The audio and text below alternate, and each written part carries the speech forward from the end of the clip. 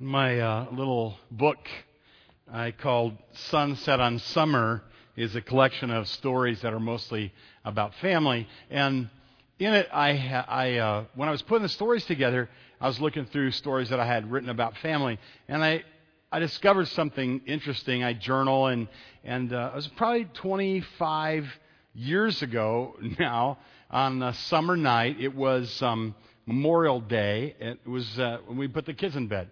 And they were little, and some of them weren't born yet. And they put them in bed, and then I prayed with them, knelt by their beds and prayed with them. And then I went up to a room where Lois was working and had a little desk up there, and I did my little journaling for the day. And my heart was really flooded with desires for my kids that summer and what we would do as a family. And I wrote them down, the things that we wanted to do. It's in the little book there. And then the summer went by really fast.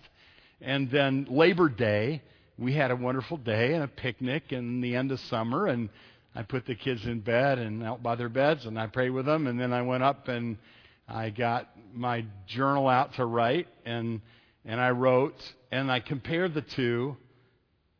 And I thought, wow, that was just a really fast summer. And a lot of the things that I really wanted to do and hoped would happen just didn't happen. And a lot of really neat things I didn't think were going to happen happened.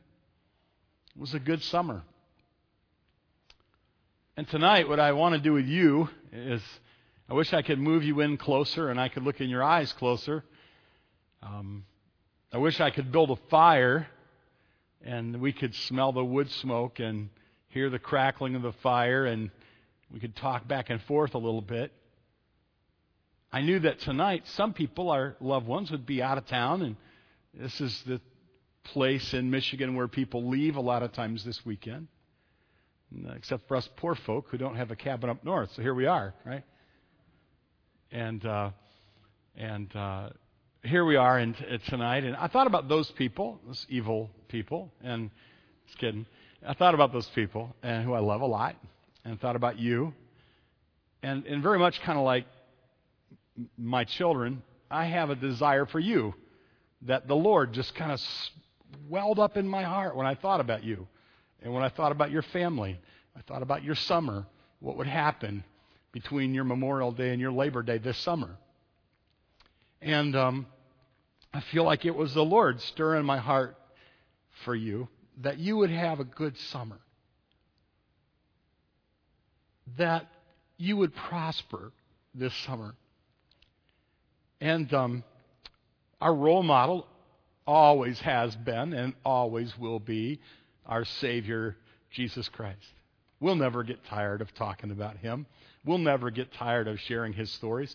We'll never get tired of praising Him. We'll never get tired of writing songs about Him. We'll never get tired of taking His name on our lips. We'll never get tired of telling everyone we know about Jesus Christ. His name will never get old to us. He will never wear out His welcome. Throughout eternity, more and more and more, we will admire Jesus more and more and more. No one else in the world we could ever say that about, no matter how much we love them. If we heard about a good person that we love very much and we met every week and we had an hour of praise for him, it would seem really bizarre in about the second week. Amen? But not our Savior. And so He's our role model. He's the one we want to be like. I have a prayer for you. I have a wish for you. I have a hope for you. I have a desire for each of you this summer between Memorial Day and Labor Day. And it's based on who Jesus is, that you would, like Jesus, be like Jesus, and have in your life and have in your experience this summer what Jesus had in His life. That would just be a really wonderful role model. I was at Cedarville University, Cedarville College at the time, for a Word of Life conference, and it was just packed with people. And they had Georgie Vins was there, and Joe Stoll was there. It was quite a conference. And some of you may remember I've told this story before, but I'm going to tell it again because of its relevance to what I'm going to say. They had a panel discussion after the guys had spoken. They had a panel discussion, and one of the pastors, I think there, or one of the youth workers was talking and was asking the question, now, how do you do with your day off and your time and your quiet time and all of that? And Joe Stoll's answer was like usual, just profound and humorous answer. He said, a lot of people say the devil never takes a day off. But then he smiled and he said, but the devil's not my role model. Oh, I thought that was good. And our Father, Heavenly Father, who never tires, had a day off. He took naps. He worked hard. He worked early and late. He did amazing things. He sometimes worked hungry and tired, but frequently in the Bible, if you want to have fun, study the book of Luke. Frequently in the Bible, you know what you see about Jesus is that he went away to quiet, deserted places, and then he spent time alone in the quiet, by the water, in the mountains. Did you ever think Jesus sometimes stayed out? The Bible says this. He stayed outside at night up on the Mount of Olives. He built a fire and looked over the city and camped out up on the Mount of Olives, overlooking the city, which he loved. Mary, Martha, Lazarus' house was just around at Bethany. He could always go there when he wanted to. But often Jesus spent the night outdoors. I think that is a part of who Jesus was, and I think he's a good role model. Do you agree? I do too. Interesting thing, Jesus got a lot done. In Mark chapter 1, the text tonight is Mark 1:35. But leading up to Mark 1, it's interesting. Notice these things about Jesus in Mark 1. He inspired people to follow him. He was able to inspire people to follow him at great personal sacrifice. That is no small thing. I always like to say, as a pastor, I can't even get people to change the color of the carpet. I wouldn't want to here. I like it. But I pastored a church one time when the color seriously needed to be changed. And those dear people, I love them. They love me. But they waited till I left to change the carpet. I've always really didn't appreciate that. I look at their picture now. I'm like, yeah, nice carpet. When I was there, while we're just talking and it's just us, when I was there, they're good people, and it's a beautiful building, and they spent a lot of money on it, and they're careful, and the carpet didn't wear out. I mean, it wasn't worn out, so they're like, we're not going to replace the carpet till it wears out. I'm like, wear it out! They're like, well, we're going to send more missionaries. We're not going to replace the carpet till it wears out. Those people didn't have air conditioning for years. They're like, no, we got missionaries that are working without air conditioning. We're not going to, that's the way they were. They're good folk, Dutch folk up there, Fremont. And they had this ugly carpet. I'm really off the subject, but this is fun, so I'm going to go ahead and tell it anyway. And they had this terribly ugly carpet. It was orange pews, and the carpet was a swirl that looked like ice cream, or maybe somebody threw up on it. It was just horrible. And maybe a little of both. And Ken Rudolph came to preach. I did not prep him. I didn't tell him anything. Spirit-filled guy. Ken Rudolph comes to preach, and in the middle of his message, all of a sudden he just goes, where did you people get this carpet? And I'm in the front row going, they're going to think I paid him to say this. He goes, did you have a hippie pastor back in the 70s? And they had this pastor back in the 70s that was very highly revered, Dale Meade. And I'm like, oh my word, I don't believe he said that. Anyway, they changed the carpet. It's hard to influence people. A lot of times they won't do it just because you want them to do it. They'll wait till you're not looking, then they'll do it. Say it was their idea. Are any of you like that? Yes, you are. Do you like your wife to tell you how to drive? Where to park? Huh? Talk to me. No, of course not. Do you love it when your parents tell you what to do? No, it's the same way. Jesus had this ability to get people to do stuff. It's amazing. He really did. Get people to follow him. Lay down what they loved and follow him. That's what happened in Mark chapter 1. It's recorded in Mark chapter 1, verses 16 through 20. He inspired people to follow him and sacrifice and make big life-changing decisions. Pretty neat. I admire him for that. He also delivered people from spiritual bondage, from demon oppression and demon possession. Chapter 1 of Mark, verses 21 through 28, verse 32. At evening, when the sun had set, they brought him all who were sick and those who were demon-possessed. That was no problem for him. He helped people who hurt. Chapter 1, verse 29. As soon as they'd come out of the synagogue and entered the house of Simon and Andrew and James and John, Simon's wife's mother lay sick with a fever, and they told him about her at once. So he came and took her by the hand, lifted her up, and immediately the fever left, and she made food. That's what it means when it says she served them. Isn't that kind of humorous? Did anybody did you just read over that? Mom's sick, nobody's going to eat. Let's heal her. Okay, you can make the food now. Isn't that great?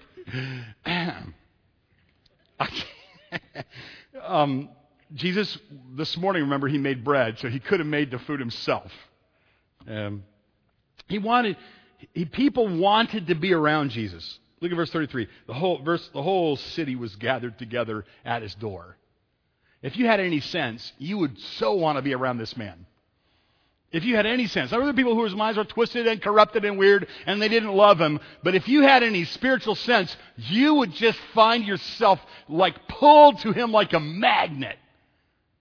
If anyone is exemplary role model, it's Jesus, who healed people. People wanted to be around him. People wanted to follow him. He was and is wonderful, isn't he? Wonderful, isn't he? He helped people with their guilt. He forgave their sins. Anybody appreciate that about him? Chapter 2, verse 5, Jesus saw their faith. He's talking about the paralytic. He says to the paralytic, son, your sins are forgiven you. That was like a little twist. Here's a sick guy. Jesus says, you're forgiven of your sins. I love that. Did you ever feel the mercy of Jesus? Yeah, other people are breathing down your neck, reminding you of your sin and who you are. And then there's this wonderful memory, this wonderful truth, Calvary, Jesus. If anybody had the right to condemn you, he has the right to condemn you. And he doesn't do that. Oh, that's the beautiful thing about him. He's a role model. He's a wonderful role model. Never get tired of talking about him. But it's interesting that Jesus, though all these things were true about him, he was not always available. And he didn't heal everybody. And he didn't save everybody. And when he died, he said, it is finished. But there were a lot of people who were still sick, and a lot of people who were still sinners when he died.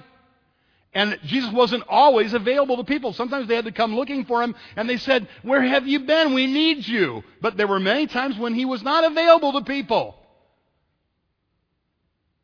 Interesting. So here are some things I hope for you based on who Jesus is. I hope for you, and I pray. It's I know I'm not your dad or your grandpa, but Holly, you remember this? Whole family, we took a vacation up to the UP, and we were staying there at Wolf Lake and Duck Point. Remember, that was Father's Day. It was Father's Day. And the kids were all going to read me a Father's Day letter, which was really pretty neat, And so they all had prepared a Father's Day letter, and we built a fire out on the point. It was Duck Point was a house on a point in the middle of this lake. It was beautiful.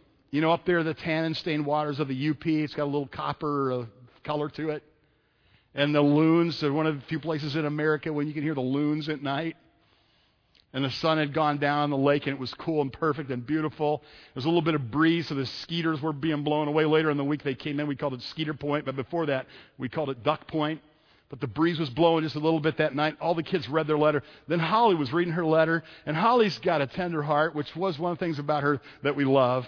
So she always cries when she reads the letter.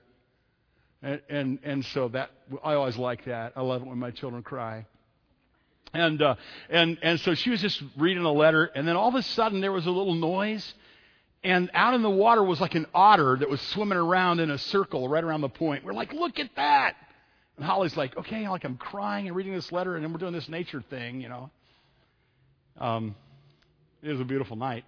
And we'll always remember, I wish I could create a setting like that. I wish that tonight there was some way that I could open my heart to you and say, I wish for you this summer these things. Make fellowship with God a priority. And this is what Jesus says. It says, Mark 1:35, rising up a great while before day, he went out and departed into a desolate place. Isn't that wonderful? He departed. He went away from others. It was a great while before day. Jesus made a priority. You see this in Isaiah. Jesus made a priority of fellowship with God. And this summer, one of the things I hope for you, if you don't get hardly anything else done, You pray for me, and I'll pray for you, that we would make fellowship with God a priority. We keep the pressure on here talking about evangelism all the time. We're always talking about evangelism, and we're never going to stop doing that. That's right. But if evangelism is just something that we hustle and we do, and we don't really have intimacy with the Lord, fellowship with the Lord, it's going to be hollow. It's just going to be busyness. It's not going to be good. And so what I pray for you, like if I knelt and pray for you, would be that you would make fellowship with God a priority like Jesus did. Rising up a great while before day. Long before daylight, Jesus got up in Mark 1:35. And now I would pray this. I would pray that you would enjoy the luxury of solitude. And he went out and he departed. In Galilee, this was in Galilee, and in Galilee, it's beautiful. At times of the year, it's lush. It's full of growing things right now. Galilee is a beautiful, beautiful place. The region around the lake is so pretty, so beautiful. So many growing things. It's so amazing. And Jesus found there are beautiful places. There's the rise and fall of the land and the beautiful growing things, and there's water that runs and birds that come over that area. And Jesus loved to go out. And you know how the birds sing early in the morning, the noise of the bird songs early in the morning, and the fragrance on the air early in the morning, and the blush of the flowers early in the morning, and the rising of the sun early in the morning, and the cool of the day in the early morning. And Jesus is out before light, and he's talking with the Lord, with his Father. Yet he got away in this, if we can call it this, the luxury of solitude. Everybody needs that. You need that. I don't care how hard you work or what you get done. You need some time alone. I don't remember hearing a lot about this in church. Often I guess the parts that I always heard growing up were go and do and work and and just keep moving and don't waste a single hour and keep and I was in ministry pretty heavy when I was up in Schroon Lake, New York, and had taken a bunch of kids up there, and they I thought I was going to go over on the island and spend the time with my kids in the youth group, and they weren't. They had me stay on the mainland, and so then I was there alone, and had those Adirondack chairs, all over the hillsides up there in the Adirondacks. That's what they call them, Adirondack chairs, and with the big wide, arms. And I got a book by Vance Havner, and Vance Havner was a guy who understood this. He read the Bible through the lens of ability to see that Jesus loved nature, and that Jesus took times to be quiet, and that Jesus was often among people, like jostling through the marketplace with people pulling on him, and he would stay up late at night and exhaust himself, but then he would get away. And Vance Havner wrote so beautifully about that. My soul just drank that in. I thought, I want that to be a part of my ministry from now and forever. I want it for you. I wish for you, I pray for you, that you won't just go, work, labor, maybe impress God how good you are. Don't even get in that. That's like the Christian hamster wheel, You're just going to wear yourself out. You're not going to impress an untiring God. I'll tell you something a little personal. My dad is a go type A personality. Doesn't ever sit down. That's why he's skinny and I'm not. The man never stops moving. Seriously. He's a wonderful man. If I go to his house, what I like is, I'm like a relationship guy. So it's like, I want to go and I just want to sit down with my dad and I want to talk. And to be honest with you, he's 78, so I always think, well, that's kind of getting older. So I just want to be with him, and I want to just talk with him. I don't want him to go do things. And I hate it when he thinks of something he's got to do. And he can only sit still so long, just the way he is. He only sits still so long. I can talk with you for hours. Buy me barbecue. We'll talk for 4 hours. I can talk for 4 hours over some good brisket. And my dad's like, okay, we need to go look at the lawnmower. I'm like, we don't need to go look at I don't tell him this. He's my dad. We just go look at the lawnmower. He let me go look at the lawnmower and tinker with things. He loves to tinker with things. He comes to our house and I don't tinker with things. Lois wishes I tinkered with things more. She does. I mean, she'd appreciate it if I was better at fixing things. And every once in a while, I'll be having a conversation with my dad, and Lois will just inadvertently slip, and I'm sure her motives are pure, and she will say something like, you might want to ask your dad about how to fix that knob on the bathroom. And then I'm like, oh, thank you for that. Now we're going to spend the rest of the time working on the knob in the bathroom. Yeah. The Lord doesn't need us to scurry around fixing. Of course, we have our duties that we should take care of our duties. And, I understand that. And if your wife needs the knob in the bathroom fixed, you should get it taken care of, or you should get somebody to get it taken care of. That's right. You shouldn't have to ask your dad. You should just get it done. Well, you know all that. You don't need those caveats, right? What I'm saying is, the Heavenly Father delights in you. He loves you. He likes you. He likes the sound of your voice. You're precious to Him. If He was a grandfather, He would look at your Facebook all the time.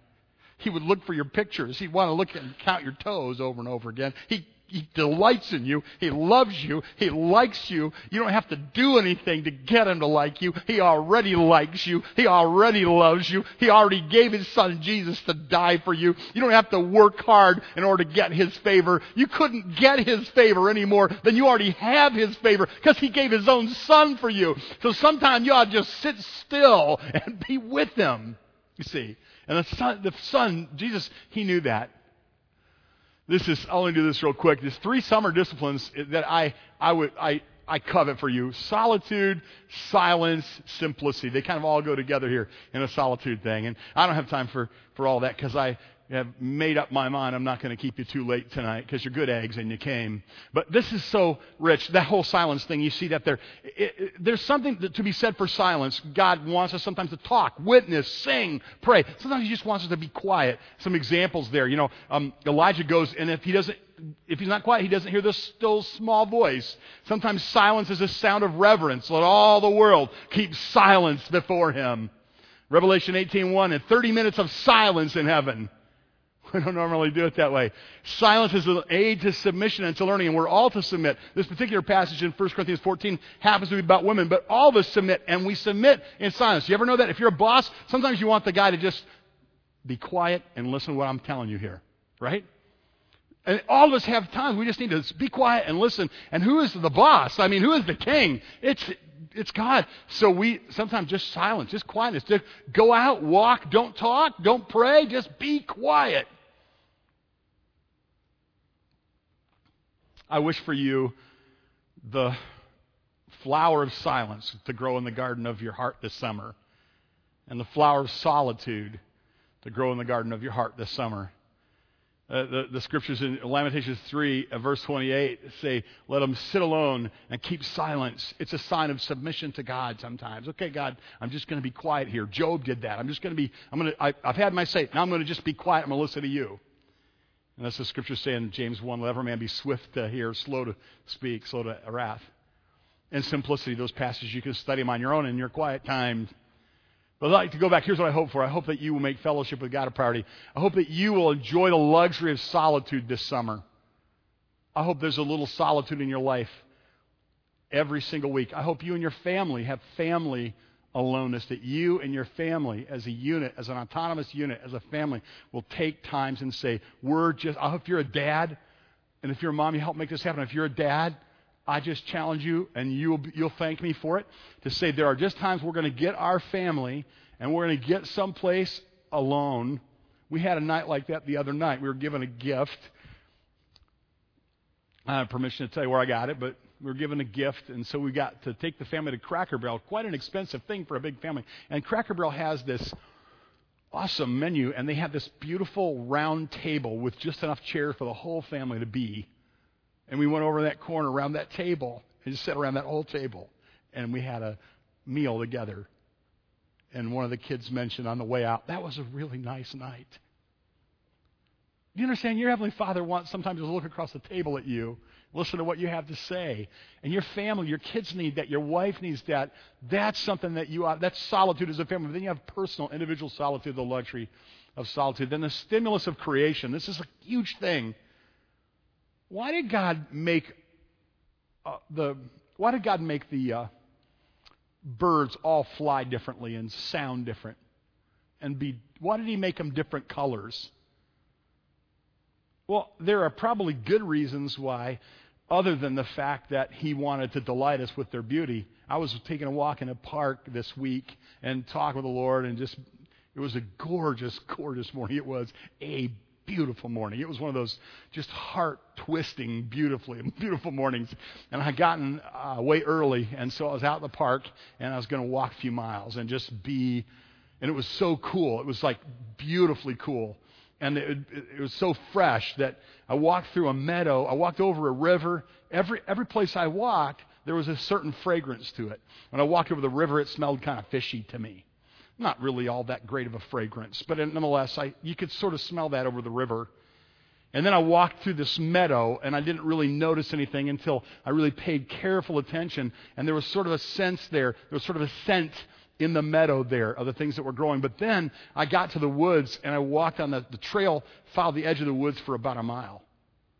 And I noticed that it was early in the morning, and so the breeze was coming through the woods. It was like blowing through the woods a fragrance like perfume. It was the most beautiful fragrance. And there was a wood thrush singing in the woods. This beautiful kind of musical, kind of beautiful lyrical kind of a song of the wood thrush. And it made me cry.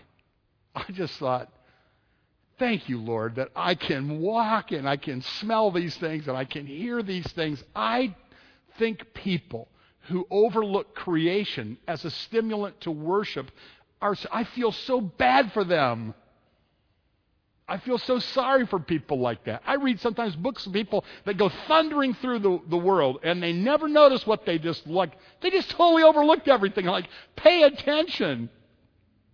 And so I wish for you this summer that if you never have before, that if you have the money and you can get to a place, like we live in a gorgeous state where there's big water surrounding us, get to a place where you can see big water. Get to a place where you can hear the song of the wood thrush. Get to a place where you can hear the gurgle of the water. But use that as a stimulant to your fellowship with the Lord. That's not God. That's created by God, as you know. And then there's Jesus went to this solitary place. And He frequently went to a wilderness place. In wilderness near Galilee, it's lush, beautiful flowers, trees. In the wilderness of Judea, it's stark and different and amazing.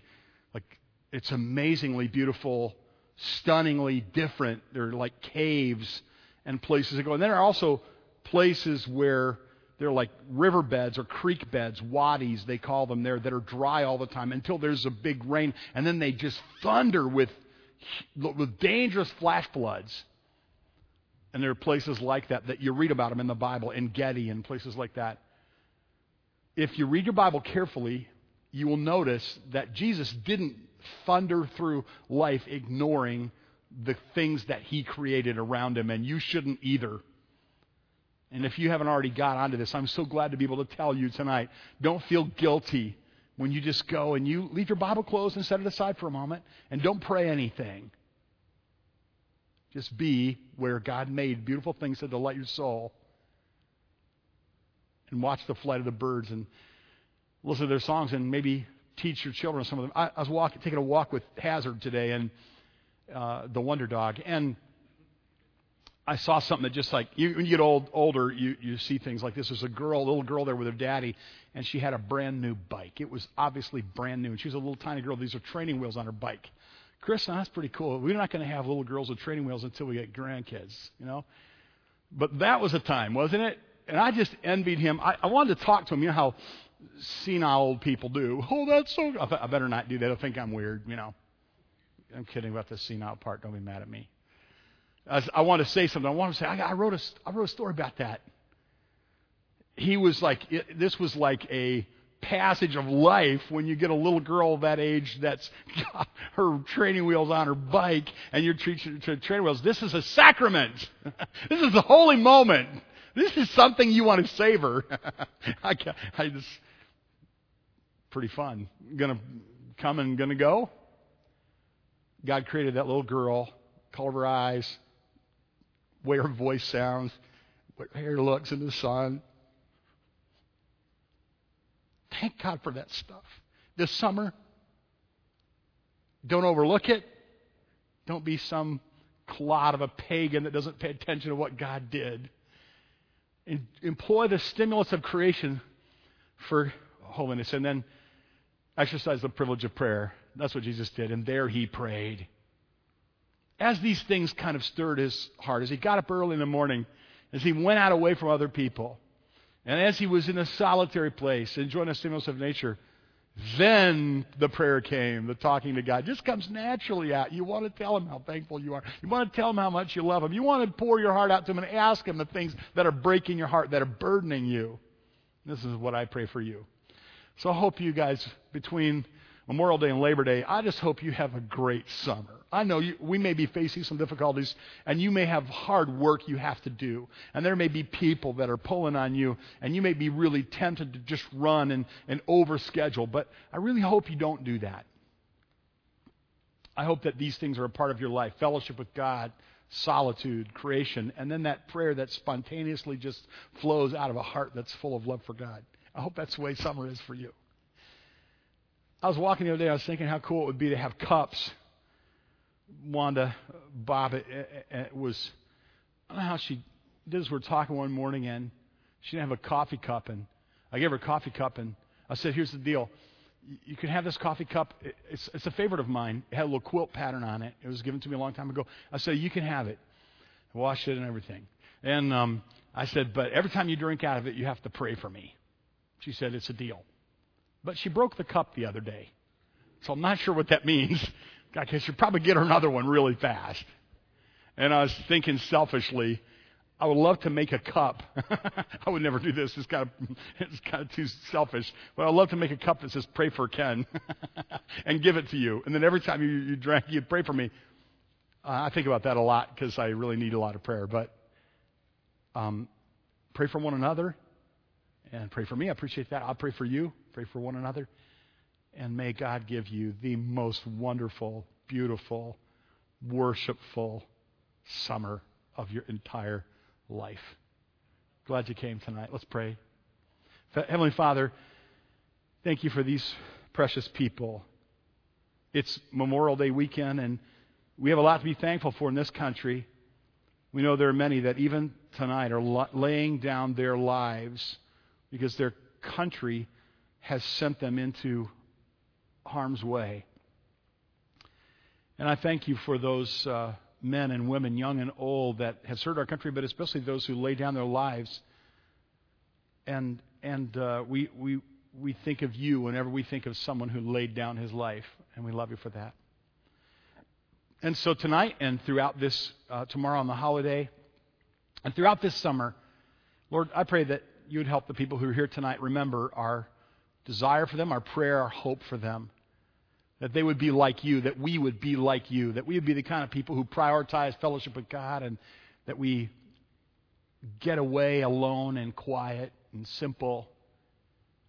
And that, Lord, that we enjoy the beauty of the creation that you've made, and that out of that spills sincere and genuine prayer. In Christ's name we pray. Amen.